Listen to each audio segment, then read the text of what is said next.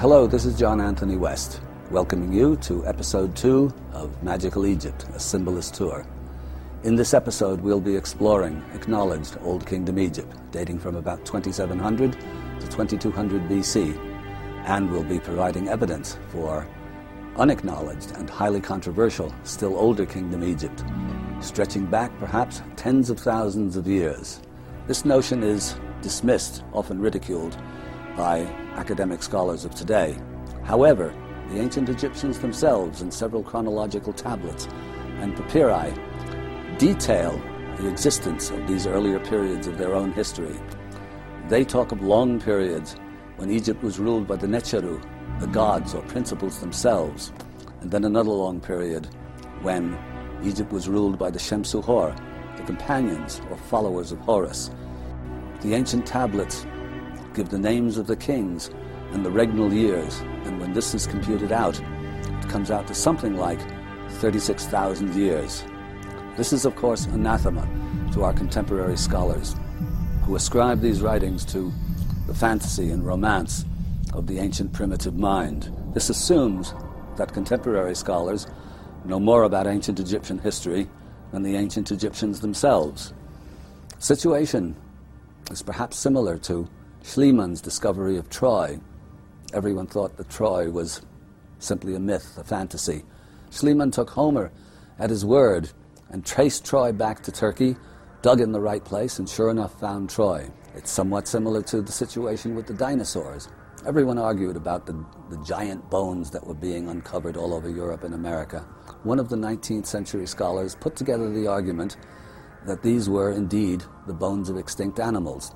The idea took hold, the ground was prepared, and everyone suddenly agreed that the dinosaurs existed.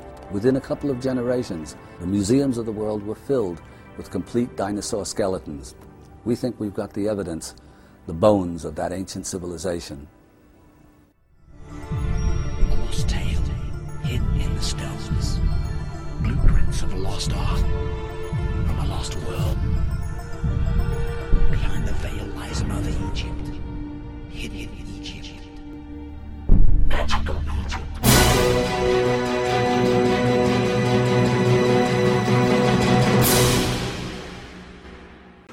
Welcome back to episode 39 of the Alpha Male Buddhist from Brooklyn podcast. I'm your host, Miguel. We're going to continue now on episode 39. We're going to continue with episode 2 of Magical Egypt by John Anthony West.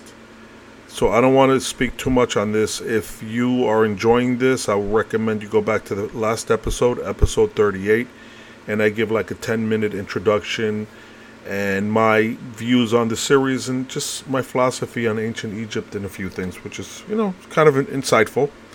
So that's on episode 39. There's a little intro that I give, so I recommend you go back and listen to that if you do like this. So we're going to continue. This is episode 39, part 2, Magical Egypt, John Anthony West. Let's get into it. Think of Old Kingdom Egypt, and the first images that come to mind will likely be the pyramids of Giza and the Great Sphinx. These, Egyptologists assure us, are products of the 4th dynasty, around 2500 BC. Prior to the Pyramid Age, Saqqara went up, the great necropolis 10 miles south of Giza. Built by King Zoser of the 3rd dynasty, around 2700 BC, according to a plan devised by Imhotep, a legendary sage, at once chief of the architects, mathematicians, astronomers, doctors, a sort of proto-Leonardo. Today, Saqqara is an impressive ruin. Even after 3/4 of a century of extensive restoration and repair, it's still difficult to imagine Saqqara in its original, massive, elegant, pristine glory. But a faithful architectural reconstruction comes as something of a revelation. If you were told that this was a new campus for the University of Arizona or New Mexico, designed by Frank Lloyd Wright, you'd regard it as a work of strictly contemporary genius. This went up around 2700 BC. In and of itself, it seems to contradict the notion that this is a civilization barely emerging from primitivism, a civilization obsessed with death, possessing no real science, mathematics, astronomy, slavishly worshipping a pantheon of animal-headed gods. Something doesn't fit. And before Saqqara, there are the mud brick tombs of the kings of the first and second dynasties, around 3000 BC. Ruinous today, but originally covered in brightly colored adobe. The paint is gone, but some of the adobe is still in place 5,000 years later. This gives us some idea of the preservative qualities of the Egyptian climate, and as we shall see, it has some relevance to our redating of the Great Sphinx of Giza and of ancient Egypt in general. For we are told that Egyptian civilization began at this time, around 3000 BC, and before that, arising as if by magic out of primitive Neolithic settlements, producing crude pottery, crude agricultural implements and the like, nothing that would suggest the glory of Saqqara, to say nothing of the pyramids and Sphinx, supposedly just a few centuries in the future. There is a contradiction and a problem here, sometimes acknowledged, rarely addressed by the academic fraternity. It might be equivalent to going from the first horseless carriage to the contemporary Porsche or Mercedes, with effectively nothing in between. Perhaps even more astonishing is the fact, also acknowledged but seldom addressed, that Egypt was at its height early in the Old Kingdom. Nothing produced by Egypt thereafter surpassed and seldom equaled the masterpieces of the Old Kingdom. Moreover, it's generally accepted that in Egypt all of the sciences, mathematics, astronomy, medicine, the hieroglyphs, the religious system, were all in place by Old Kingdom times, with no indication or little indication of a period of development. 500 years to go from this to this?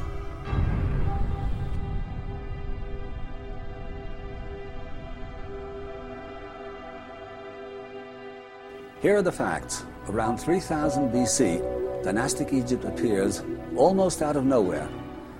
Artistically and architecturally, it starts simply. No stone structures, but massive mud brick tombs, and small but accomplished stone and ivory artifacts. Yet it would appear that the sciences are already intact and fully developed. Mathematics, astronomy, medicine, the complex enigmatic funerary texts. That knowledge is the legacy, and it takes but a few centuries to bring the execution of that knowledge, architecturally and artistically, to perfection. From a time stretching back into murky prehistory, the art and architecture of ancient Egypt stand as proof of an almost supernatural control of the material world, and an eerie understanding of the secrets of nature and the laws of beauty. Nowhere is this more apparent than at the Cairo Museum, where hundreds of thousands of priceless treasures paint a very different picture of our distant, supposedly primitive past. Present at the very beginning, the supremely refined craftsmanship, the impenetrable materials, the harmonic proportions, and the esoteric content embodied within each work speak to millennia of development and evolution. In these enigmatic treasures, we see the telltale signs of the legacy of high knowledge and ability from pre-antiquity, which empowered the ancient sages, architects, sculptors, and scribes to realize timeless masterpieces which were simultaneously instruments of powerful magic.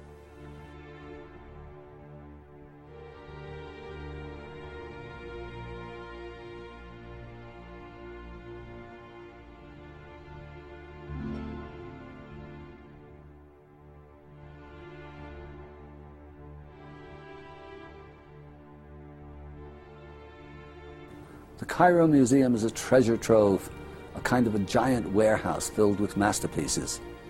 Within it, we find bits and pieces of direct and indirect evidence supporting our hypothesis of the lost civilization. We find, for example, little stone bowls carved from some of the hardest stones known, porphyries and granites and green schists and diorites, that are beautifully designed with narrow necks and hollowed in the center. Now, we could not, with our machine tools, produce these stone bowls, and yet they date from earliest Egypt, first dynasty, pre-dynastic Egypt even. The other finds from these periods show relatively simple pottery, fish hooks, combs, artifacts of that sort. So we are suggesting that it is just possible that these extraordinary bowls, which, as I say, we couldn't do today, are artifacts from that still earlier, highly sophisticated civilization. Left to themselves, if they're not destroyed, they're virtually eternal. They won't weather, they won't erode. There's nothing really to break them up. And so we're suggesting that, quite possibly, these were heirlooms handed down over the generations. What they were intended for, we don't know. All we know is that they're carved from stone. We could barely work today. We wouldn't know how to hollow them out. We don't know what they were used for, but there they are. Beautiful, elegant, mysterious. These are some of these remarkable stone vases. Some of the most spectacular are actually elsewhere in the Petrie Museum in London, and if you're at the Louvre, take a look, see what they have there. But you see what's involved here. I mean, this is perhaps the most remarkable. This one and this one. That's a porphyry, which is a impenetrable stone. You know, I mean, these things have hardnesses. Yeah, well, this one's relatively easy in the sense of hollowing it out. I mean, it's beautifully done, but you can see how you might do that with some sort of a hand drill. This is something else again, because it's hollow on the inside, and the thickness of the lip is pretty much the thickness of the wall. These things are perfectly formed. Nobody knows how to do it. We don't know how to do it today. And the point is that this is the interesting bit, these come out of either earliest dynasty Egyptian finds or pre-dynastic finds. In those Neolithic settlements, that's what you found, was very crude pottery and little fish hooks and combs and stuff like that. And then suddenly these things. So it was Paul Roberts, my friend Paul Roberts, who suggested, hey, maybe these are heirlooms from that earlier period, because it doesn't figure that if the rest of the stuff that you're doing are crude little pots, suddenly there's this thing involving a technology, and I mean perfectly geometric. I'm sure if you did a geometric study of these, you'd find golden section ratios and all sorts of stuff like that. I mean, these are complex shapes. I mean, it wouldn't be complex on a potter's wheel. That's diorite. Well, these are all, that one's a green schist, that's a porphyry. These things are, modern sculptors with machine tools would think twice before they attacked something like that. And if they attacked it, they'd be very hard put to get a finish on it like these. Look at that porphyry bowl. It's mind-blowing. So we're thinking that quite possibly these things are handed down because they're indestructible. As long as they don't break or you don't lose them, they're there forever. You leave them out in the weather forever and nothing's going to happen to them even. So this could be an intriguing part of the puzzle. And if it's not a part of our puzzle, then it's absolutely sort of inexplicable in terms of what else they found in these little Neolithic settlements. This is important stuff. The stones used to produce these bowls, and also some of the other statues of Egypt, almost defy modern technology. There's a hardness index. The hardest mineral known is diamond, has an index of 10. Next is carborundum. Steel files have a hardness of 6. These stones are harder than steel files. The Egyptians are supposed to have had only copper tools to work these stones into shape. This is difficult enough, almost unimaginable, as far as the sculpture is concerned. When we come to hollowing out stone bowls carved of these materials, it beggars the imagination, and yet there are the bowls, and there are the statues.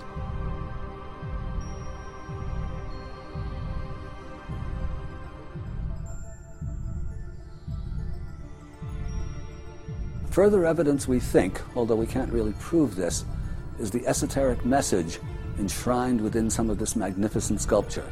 Seen one way, we have, for example, in the Khafra statue, Horus protecting the king. Seen another way, we see Horus as the principle of salvation, or return to the source, assimilated into the consciousness of the king. So we have a portrait of the divinized, or exalted, or self-realized human being. Two different ways of looking at exactly the same statue. This is carved out of that special kind of diorite. I said that in indirect lighting glows. And this is an impenetrable rock that when sculptors see this and they look at the finish on it, and you look down even from here, you see where the light is on it? I mean, it's a perfect finish. There isn't a ripple in it. It's almost unbelievable. But one of the really interesting things about this one, as far as I'm concerned, is is when you look at it, if you look at it head on, all you see is the king, right? It's only when you get around to the side, that you see the falcon behind his head. Now the falcon represents, of course, higher consciousness, the return to the source, salvation, blah, blah. But the message, to me, is a very deliberate one on the part of the sculptor. He didn't have to do it that way. He can show the falcon bigger. You see even the way the falcon's wings are smoothed down into the headdress so you can't see him. So, in other words, enlightenment is not obvious. In other words, from the front, just a king, a very royal king. But from the side, and it's usually said Horus is protecting the king. The king doesn't need any goddamn protection. What's really being symbolized is that he's integrated the Horus consciousness into his own.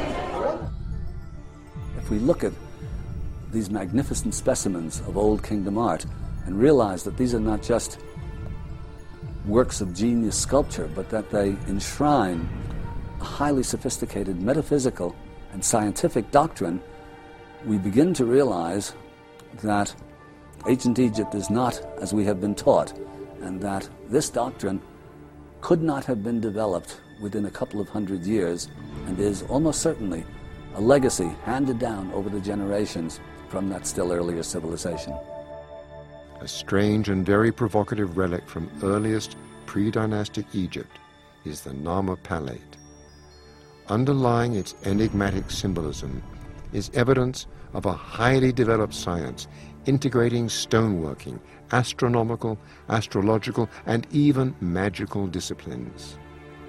By enacting the domination of his enemies, by carving it in stone, King Menes was magically assured of victory. This is called the Narmer Palette. Narmer is another name for Mena, or Menes, who's unified Upper and Lower Egypt in dynastic times.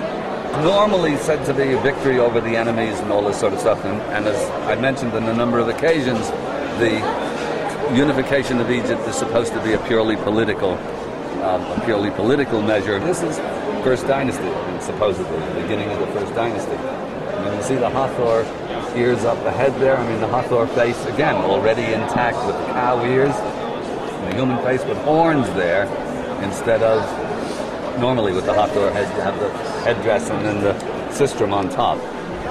This may be an earlier form, but Hathor is around from the very, very earliest time.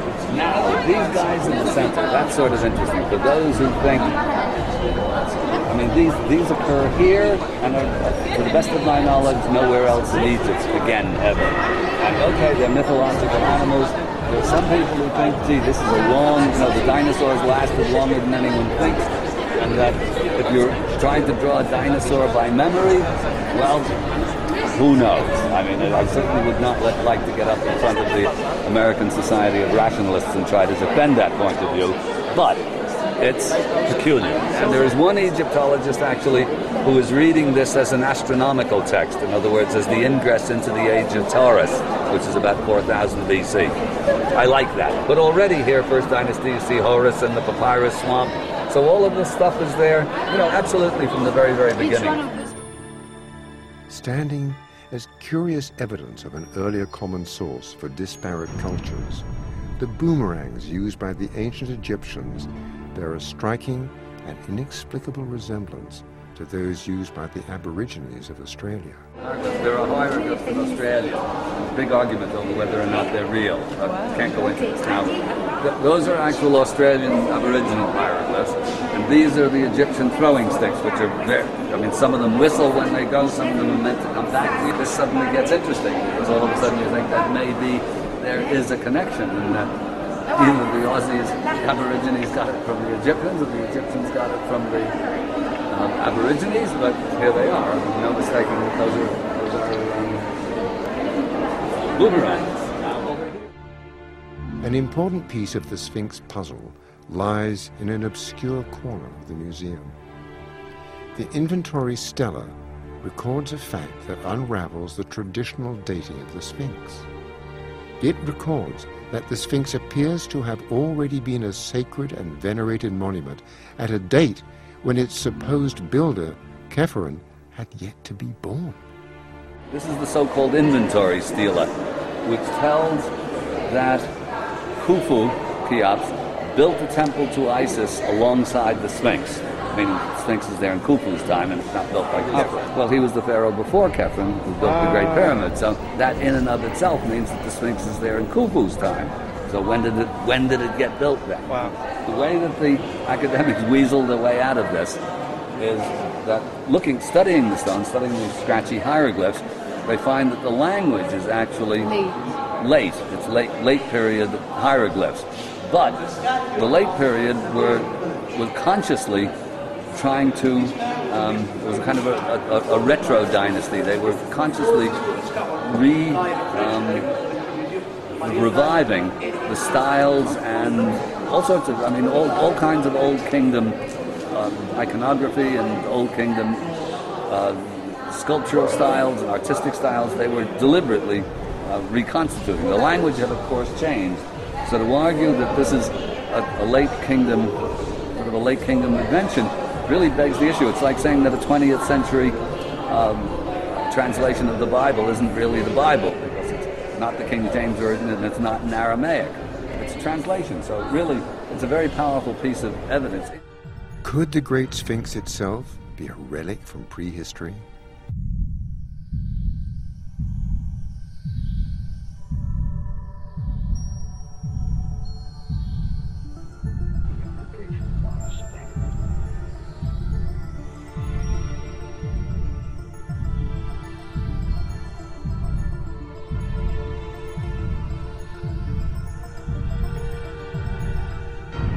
Perhaps the most visible example of an advanced civilization in Egyptian prehistory is at the Great Sphinx itself. Although the head was quite obviously recarved in dynastic times, the body and the man-made courtyard in which it sits show signs of heavy water weathering.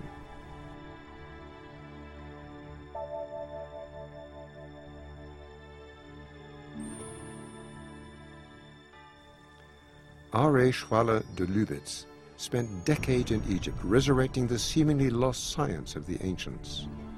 In a discussion of the development and prehistory of Egypt, he notes, "A great civilization must have preceded the vast movements of water that passed over Egypt, which leads us to assume that the Sphinx already existed, sculpted in the rock of the West Cliff at Giza, that Sphinx whose leonine body, except for the head, shows indisputable signs of aquatic erosion." It all begins, actually, from a single line of Schwaller de Lubitz in one of his ancillary books called, translated now, it is translated as Sacred Science, and the King of the Pharaonic Theocracy, in which he is looking into the Egyptian belief that, or under that belief, knowledge that ancient Egyptians, that ancient Egypt goes way back before dynastic Egypt. And it's strange when the opposition, sometimes Zahi was always accusing me of, being part of an Israeli plot to steal Egypt's history. And actually it's the opposite. I was trying to give them their history back to them. And in fact, it's a strange thing that this whole theory should meet with such intense opposition from academic Egyptologists when the historical precedents are all there. I'm basically doing what Schliemann did when he looked for Troy.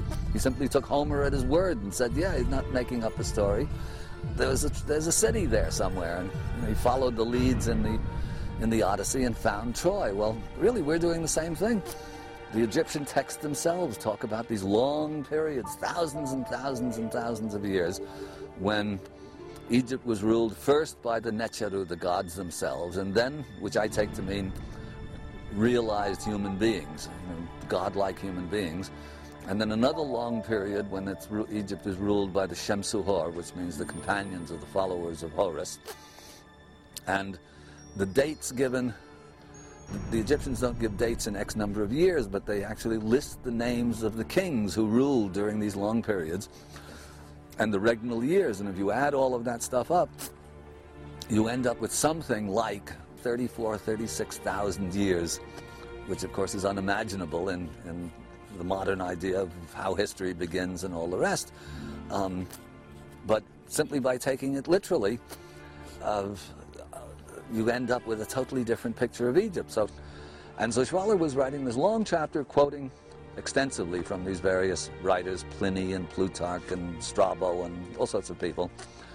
And then at the very end of this chapter said, a throwaway line, and then of course the Sphinx has been weathered by water and not by wind and sand. And that was the thing with me that just clicked.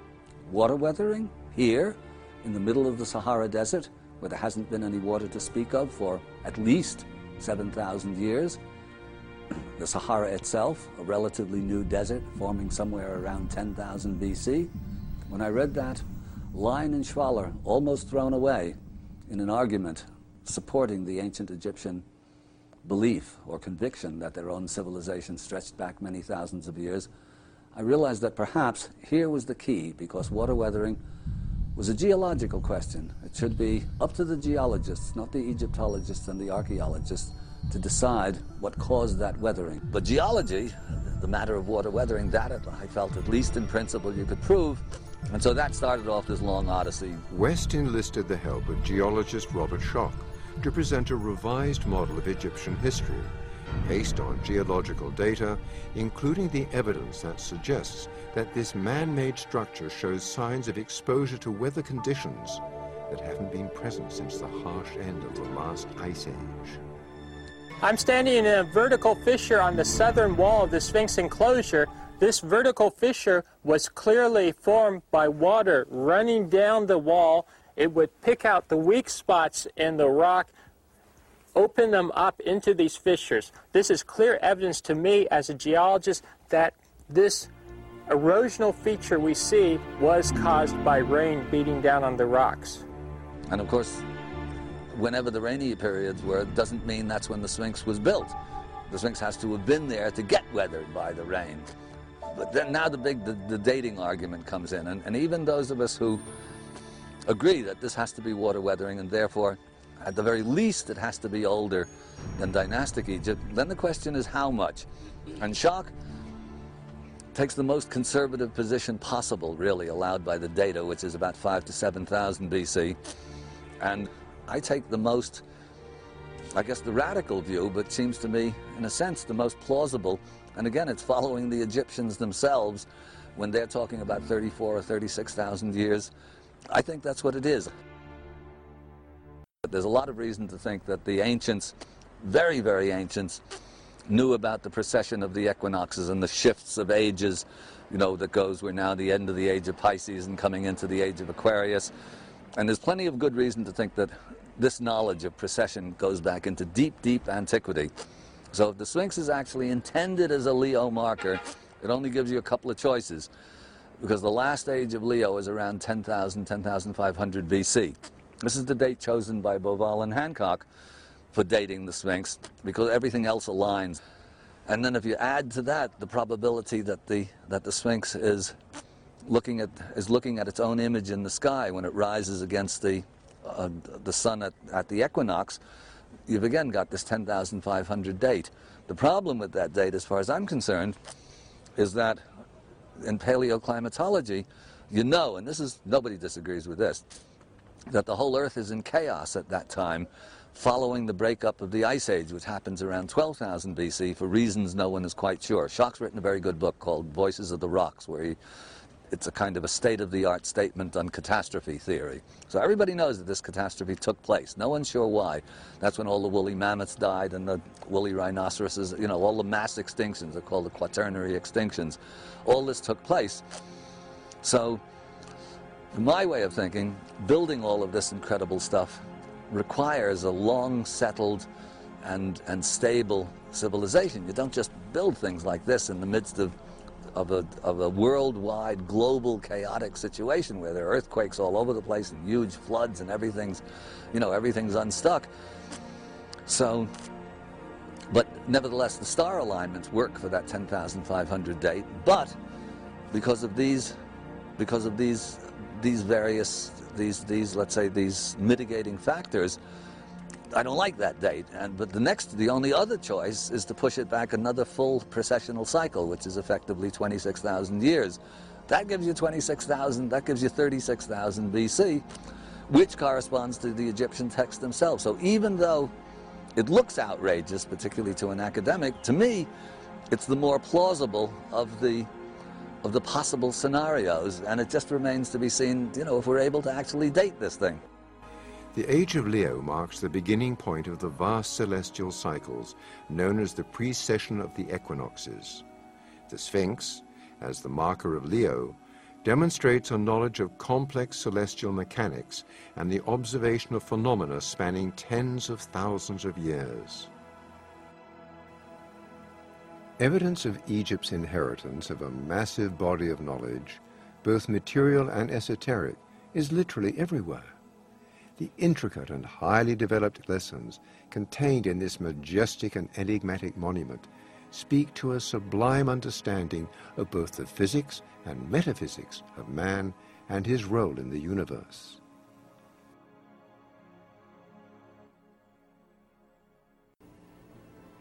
Another important piece of evidence is this peculiar, rough construction buried in the heart of the Red Pyramid of Dashur, built by the father of Khufu, Seneferu, around 2500 or 2600 BC. This is always called a plundered tomb chamber. However, the blocks that comprise it have already been weathered, and yet they're completely protected by the pyramid built over it. For that weathering to occur, they have to have been exposed to the elements for a very long period of time. So what we have here is a prior construction, megalithic in its appearance. It looks rather like the barrows of England and Scotland and Wales, like Newgrange, rather than a typical interior chamber of a classical Egyptian pyramid. And yet, there is nothing to explain how it could get weathered. It could not get weathered if it were just a part of a single stage of pyramid construction.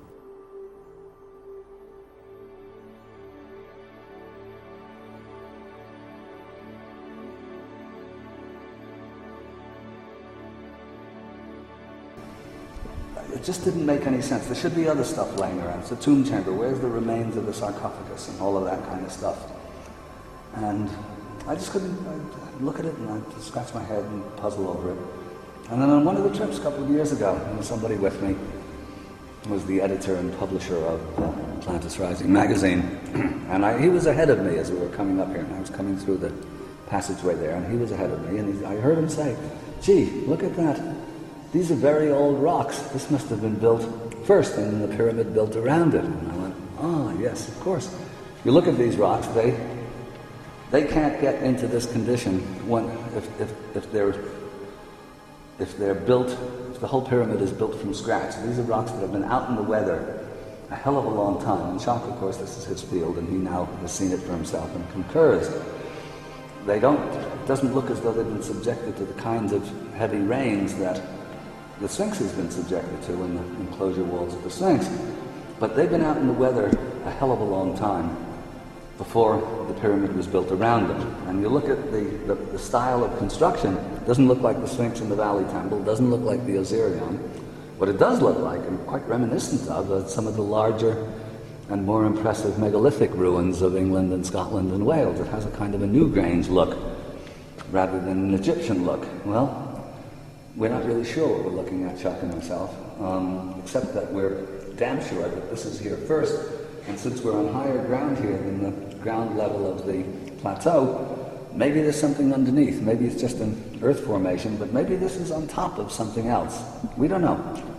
But what we do know is that this is older than the pyramid, and it is major construction. Those big blocks are probably upwards of 4 tons or thereabouts. They're big chunks of stone to be bandied about. And as you see, they're kind of roughly put into place, but they're not natural rocks. They're rocks that have been, quarried and very roughly shaped, somewhat similar to, let's say, the Stonehenge stones and the stones that go into Newgrange and those megalithic constructions. So while there are obviously much remains mysterious, we feel that this is a very important part of the puzzle, and it's part of the evidence that we just presented at the Geological Society of America's convention. We don't know, but if we came back in here with ground-penetrating radar And seismographs, we would be able to determine what's under here, if anything. And this could be a major surprise in store.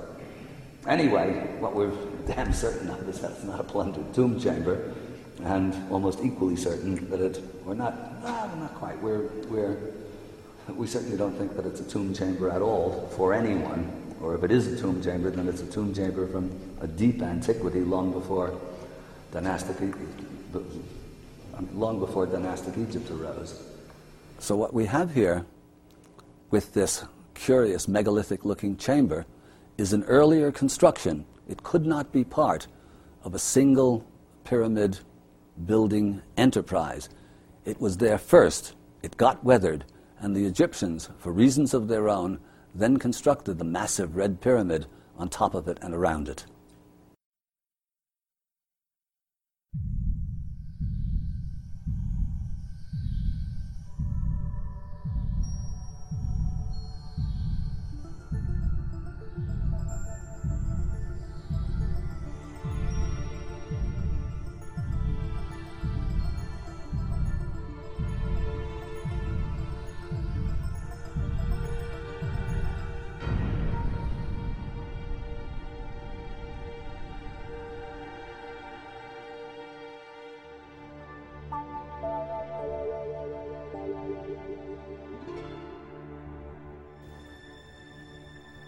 What we're looking at here is the Valley Temple. It's called the Valley Temple of Khafra.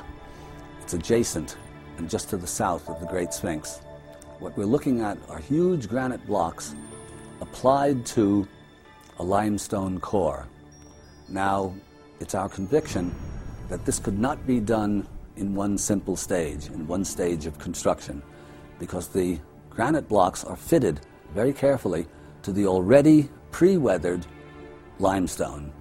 And if this is the case, and it is indeed Khafra who applied the granite, it means that the core masonry, these are blocks that were actually quarried out from the Sphinx enclosure, that core masonry has been weathered in much more ancient times and had the granite applied at some later date, probably by the pharaoh Khafra. But as evidence, it means that the water-weathered limestone core was already there. Upon examination, it's clear that this could not have been done in one stage, because the limestone core blocks have already been weathered when the granite has been applied. There's no other way for this temple to have been built in a single stage. Therefore, if the granite was applied by Khafra, or perhaps even earlier, we think, the limestone core has to have been built earlier and represents an earlier stage of this particular temple. Egyptians who are ancient to us, here in this case, they were preserving something in the sense of the original limestone temple that I believe was very ancient to them. And they were acknowledging that antiquity 4,500 years ago.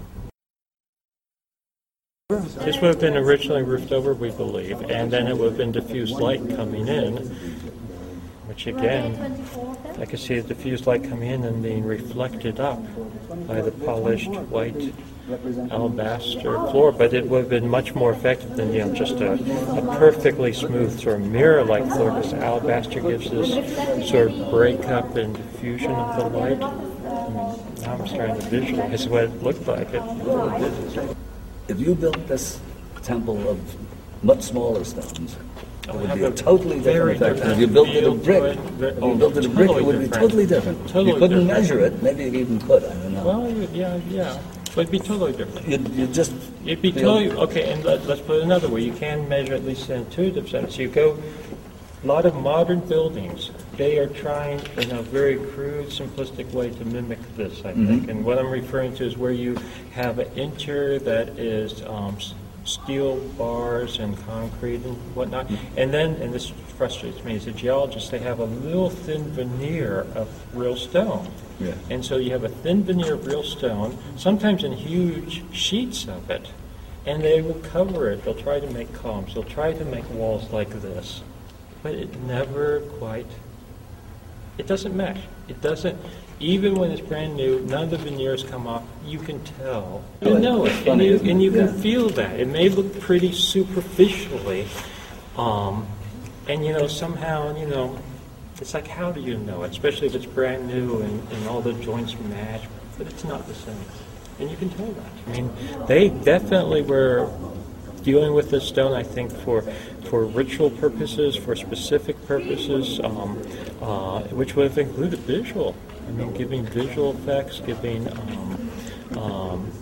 I think, effects in terms of how it, use the term resonates, effects in terms of sound bouncing and playing. And even without the roof, it has a resonance in here. You can imagine if it's roofed over and you do a chant or something like that in here, it'd be like the King's Chamber. Sure.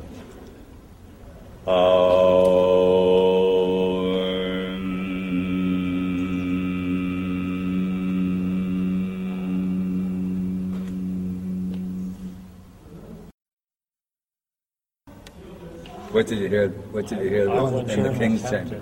Wait till you hear in the King's Chamber. I mean, the whole pyramid vibrates.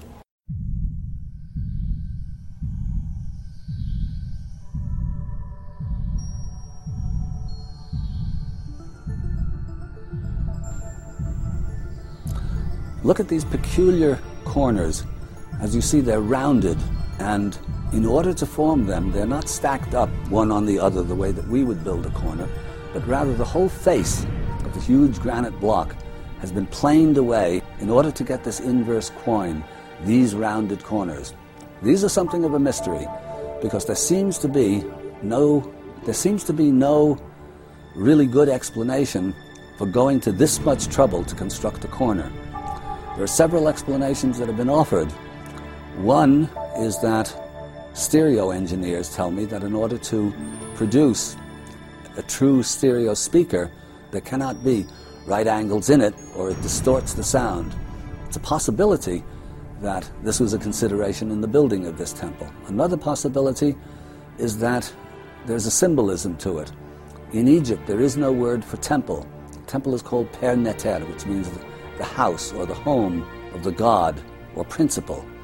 And the temple is meant to represent the living essence, or to evoke the living essence of that particular god or principle.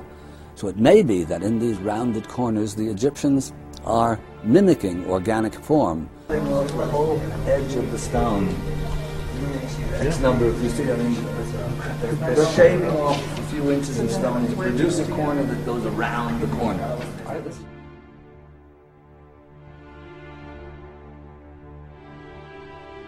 But this they do from the beginning of Egypt to the end. They're always doing this. And the reasoning for this, again, nobody really knows. I've had lots of builders and architects and structural guys on my trips and said, does this make it any more earthquake-proof? And they all say, no, it's basically the same sort of thing. There's no Egyptian word for temple. It's called Per Neter, which means the home of the god or the principle. And it's meant to be, a living structure, as it were. They're reproducing an organic form as best they can. In other words, a wrist joint or a knee is not an angle, it's an articulation. And it's sort of, in other words, if these things really are energetic structures and there's energy flowing around these things, paramagnetic or whatever energies are intrinsic to stone, and there are energies that are intrinsic to stone, that this is, in other words, it's kind of forming a stone circulatory system. But wherever you want something that's going to be nice and solid, like the fusing of the skull, right. What you do is you have something like the sutures in the skull. They're right. binding like that, which I think is not dissimilar to what's happening in your corner there. Exactly. If you take it as a premise that these are in some way or another energy enhancing structures, right. The energy can go around an articulation as it does with our, all of our nervous system and all the rest, but it can't go around the corner. Right, it doesn't just go around a straight corner. Right. So in the bones, you often have like a joint like this. It's articulating. We see that in the socket there. Yeah. You have different bones in the skull that all fuse together, but they're fusing like that with the sutures. They're not just straight like that. And I think this ties right into what we're seeing. Insofar as is possible, it's mimicking an organic structure. It could be that if these are indeed energetic structures meant as living buildings, living architecture, these corners are reproducing the way that energy flows around an organic form through our bodies. The technology represented by this living structure seems almost alien in function and aesthetics. In its beautiful, massive simplicity, there is an almost unsettling statement about the complete mastery of its mysterious builders and some clues to their long-distant origins. The massive granite post and lintel design bear a resemblance to distant and megalithic Stonehenge, while the massive containing walls employ irregular stone shapes more reminiscent of ancient Peruvian construction. How long have these stones been here? Were they a witness to the original carving of the Great Sphinx in a vastly remote age? What was the original purpose of this strange place? This living structure is totally atypical of Egyptian design. There is a complete lack of hieroglyphics, and the stones used are of a size rarely attempted anywhere else in dynastic Egypt. But it is not alone in Egypt. The massive power and simplicity is seen in only one other structure in Egypt, the Osirian, which may itself be another dramatic artifact of prehistoric Egypt. The Osirian seems to already have been an ancient ruin when it was unearthed by Seti I during the construction of the Temple of Abydos, whose strange L-shaped construction may have been a result of building around the unearthed Osirian. This titanic enigma from remote antiquity incorporates tunnels that extend deep under the current water table, causing it to periodically flood. Since it is very difficult, if not impossible, to carve stone tunnels underwater, it is hard to imagine how the temple was built in the dynastic era. It seems to me that you have to have something seriously wrong with your head to imagine that this is built by the same guy who built that temple. I mean, it's just inconceivable. And my own reckoning is that in all likelihood, when Seti was building his temple, he sort of stumbled on this, which was already covered with sand, and then skewed his own temple around, because it's very unusual temple architecture, that one with the two hypostyle halls here, and then suddenly the whole thing goes off, goes off to the left like this. This is not a way that they would normally build a temple. And I think it's because he came across the Osirian and then realized all covered up with sand, and then Seti put in the sandstone casing blocks, and probably the blocks that are behind the sandstone. You see over here, they sort of put in these packing blocks behind here. My conviction was that this is originally on floodplain. In other words, like Stonehenge. This is initially not cut into the ground. It's on at ground level. And one of my questions when Schoch first got signed on board was, is that rock back there? It looks like kind of very rough, crummy rock, or is it impacted Nile silt? And Schoch took one look at it and said, oh yes, this is impacted Nile silt. The floor of this temple is a good 50 feet below the floor of the temple of Seti I. Geologically, there might be another explanation for this. I think it's possible that this temple is extremely old. It was built on the ground level, then over thousands of years from Nile flooding, sands and silts were brought in which filled up the temple and eventually covered it completely. And so it's known, there are geological studies that in very, very ancient times, different studies, and we have to look into these actually, we've not just had the time to do so, 12,000, 14,000 years ago or thereabouts, there was Nile floods much, much higher than today. You see, today's floods would only have gone up to the very bottom of where we left the bus. That's where the floodplain came up to. Well, here we're way above that level here. And that's all impacted Nile silt. So at some point or another in the distant past, there were Nile floods that took the sand level, that took the silt level up to here. So now it's a question, when we were here last, Chuck and myself, we took some unofficial samples there, because you can date Nile silt because it's got organic material in it. So ballpark, when you get back that kind of age, it tends to be not too accurate. But in theory, we should be able to date that silt. That doesn't tell us exactly when this was built, but it does tell us when the silt is laid down. And if this is there before that, well, then we're on to something very difficult for the academics to simply dismiss that kind of evidence when you add it in with all of the other kind of evidence. As the father of history, Herodotus, wrote in the 6th century BC, concerning Egypt, I will now speak at length, because nowhere are there such marvelous things, and in the whole world beside are there to be seen so many works of unspeakable greatness.